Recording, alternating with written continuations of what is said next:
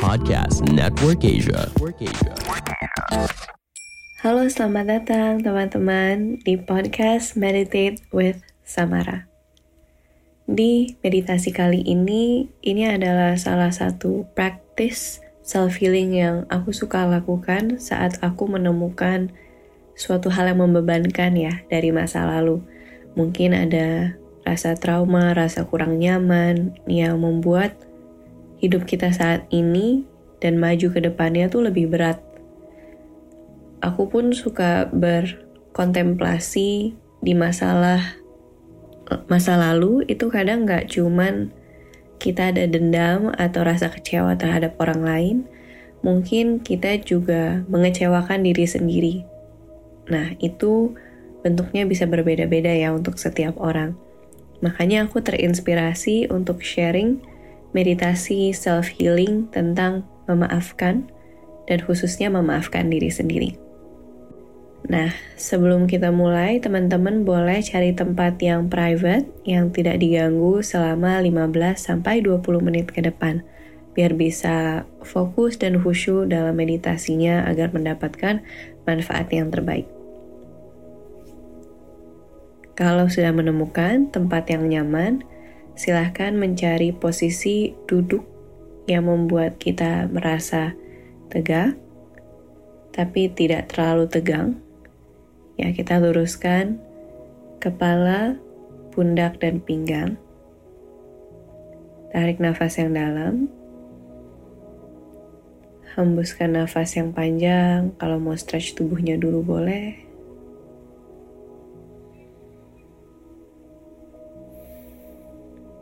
Saat sudah merasa lebih nyaman, bisa menutup mata bila belum.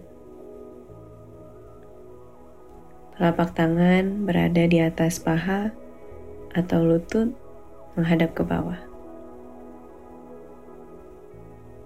Mencari posisi di mana pundaknya nyaman, kita tarik nafas bersama secara sadar, menghembuskan nafas melalui hidung.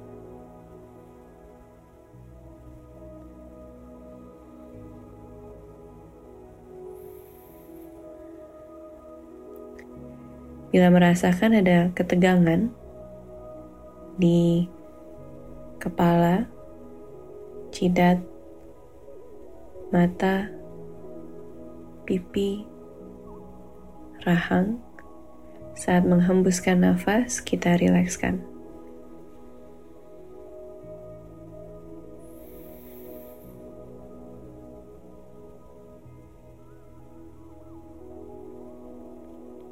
Kita rilekskan pundak, dada,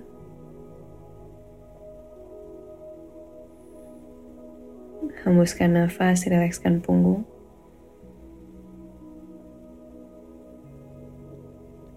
hembuskan nafas, rilekskan perut.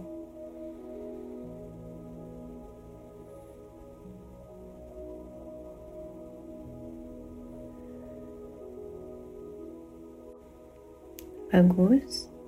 Sekarang kita akan membawa kesadaran kita seperti membayangkan diri kita sendiri di antara umur 0 sampai 7 tahun. Apapun bayangannya, apakah masih bayi, balita, batita, bayangkan saja versi kecilmu ini sedang duduk di depanmu.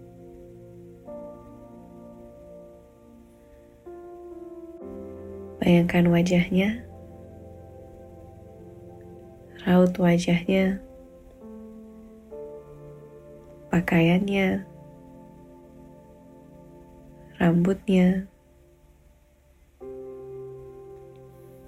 Mungkin bisa mendengar suara apa yang sedang terjadi di masa itu. Apapun yang membuat kamu merasakan adanya dirimu sendiri di hadapanmu. Versi umur 0 sampai 7 tahun. Sekarang kita akan meletakkan salah satu telapak tangan di atas dada. Membayangkan dirimu di masa kecil melakukan hal yang sama. Dengan tangan di atas dada, lihatlah raut wajahnya. Lihatlah matanya. Kamu boleh mengatakan secara verbal, langsung, atau di dalam hatimu. Aku meminta maaf.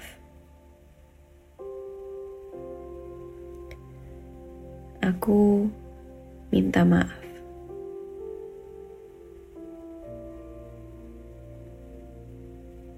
Aku meminta maaf karena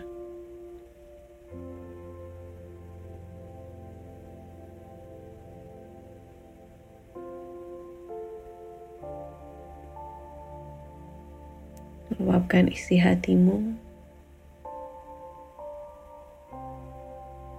Lalu bayangkan versi kita yang lebih muda di depan kita sedang duduk dan mengatakan kepadamu, aku memaafkanmu. Benar-benar rasakan penerimaannya, aku memaafkanmu.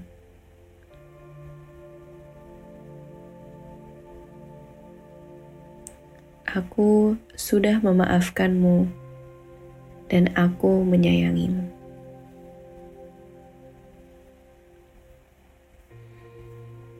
Bayangkan mungkin wajah kalian semakin cerah, saling memeluk, atau berpegangan tangan. Keduanya bercengkraman. Kita ucapkan terima kasih pada diri sendiri versi lebih kecil. Kita tarik nafas yang dalam, dan saat menghembuskan nafas, bayangan versi kita lebih kecil semakin meredup dan semakin gelap.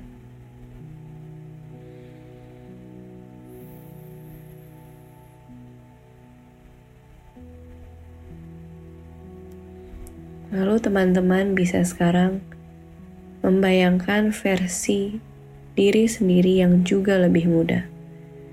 Sekitar dari umur 7 tahun sampai umur teman-teman sekarang.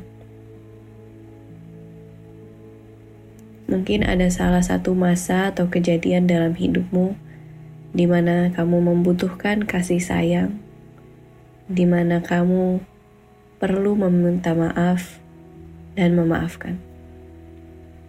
Silahkan carilah dan temukan satu versi diri sendiri.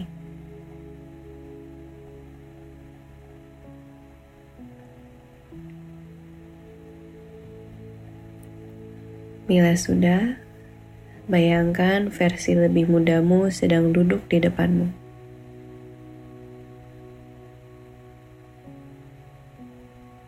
Bayangkan raut wajahnya, rambutnya, bentuk tubuh. Dan mungkin kamu mengingat dan merasakan emosinya dari ekspresi dirimu yang lebih muda. Lalu kita akan meletakkan satu atau kedua telapak tangan di atas dada.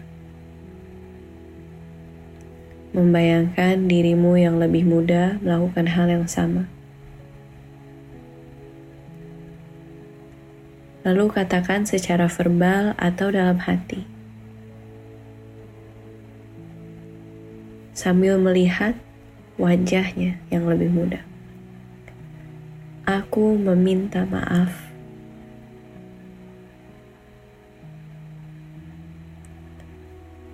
Aku minta maaf.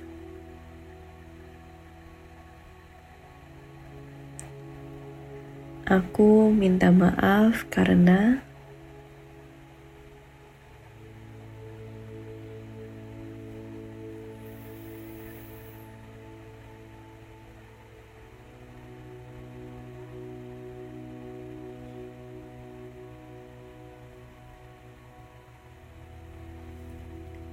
lalu membayangkan versi Kita yang lebih muda benar-benar menerima minta maaf kita. Dan dengan wajah tersenyum yang ikhlas, mengatakan kepada kita, "Aku memaafkan."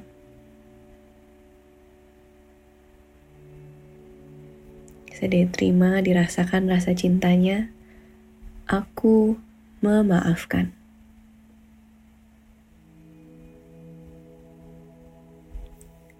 Aku sudah memaafkanmu.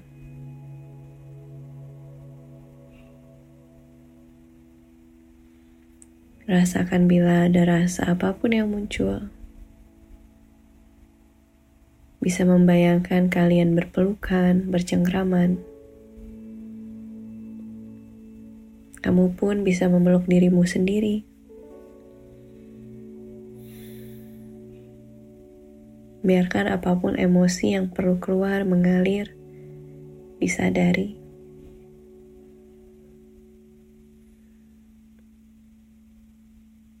Tarik nafas yang dalam. Hembuskan nafas. Rasakan mungkin di punggung atau di dadamu. Kalau tadinya ada rasa beban yang berat, yang rasanya sudah kita pikul bertahun-tahun, tapi dengan proses ini kita memberikan ruang untuk memaafkan, untuk meminta maaf, dan meringankan apapun yang ada di unek-unek kita. Rasakan lagi saat menghembuskan nafas, tubuh kita merasa lebih ringan. Boleh tersenyum kepada diri sendiri, berterima kasih untuk proses ini.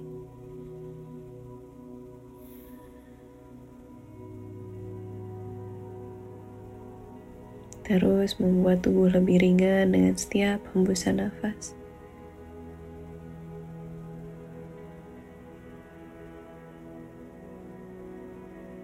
Perlahan-lahan melepaskan visualisasinya dan kembali ke sensasi di tubuhmu. Sepenuhnya di momen ini.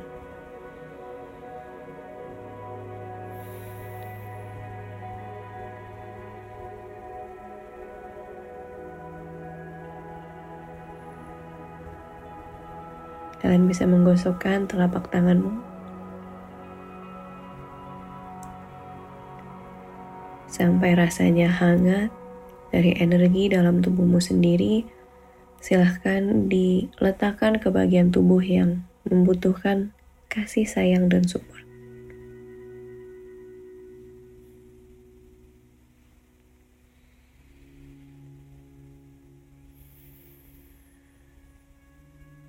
Ya, kita bisa sama-sama tarik nafas melalui hidung, membuka mulut dan melepaskan unek-uneknya. Ya, sekali lagi boleh banget pakai suara tarik nafas. Buka mulutnya dan hembuskan nafas. Bagus sekali. Teman-teman boleh lanjut meditasinya kalau butuh waktu lebih lama. Buat teman-teman yang sudah merasa cukup, boleh perlahan-lahan membuka mata. Meditasi ini mungkin rasanya nggak sepenuhnya bikin senang. Mungkin ada emosi lain yang muncul. Atau bahkan belum ada emosi yang keluar. Nggak apa-apa juga karena kita dalam perjalanan masing-masing di self-healing kita. Kalau teman-teman ngerasa tadi ada yang lebih tenang, syukurlah. Kalau ada rasanya yang masih kurang, meditasi ini atau cara lain tentu bisa ngebantu untuk membuat kita memproses masa lalu. Kalau teman-teman pengen sharing tentang meditasinya, tentang pengalamannya, boleh banget untuk DM aku di Instagram, share aja, nanti mungkin kita bisa ngobrol lebih lanjut. Dan kalau teman-teman ngerasa meditasi ini bermanfaat, boleh banget di-share ke orang-orang yang kalian cintai. Terima kasih banyak sudah bermeditasi bersamaku. Namaste.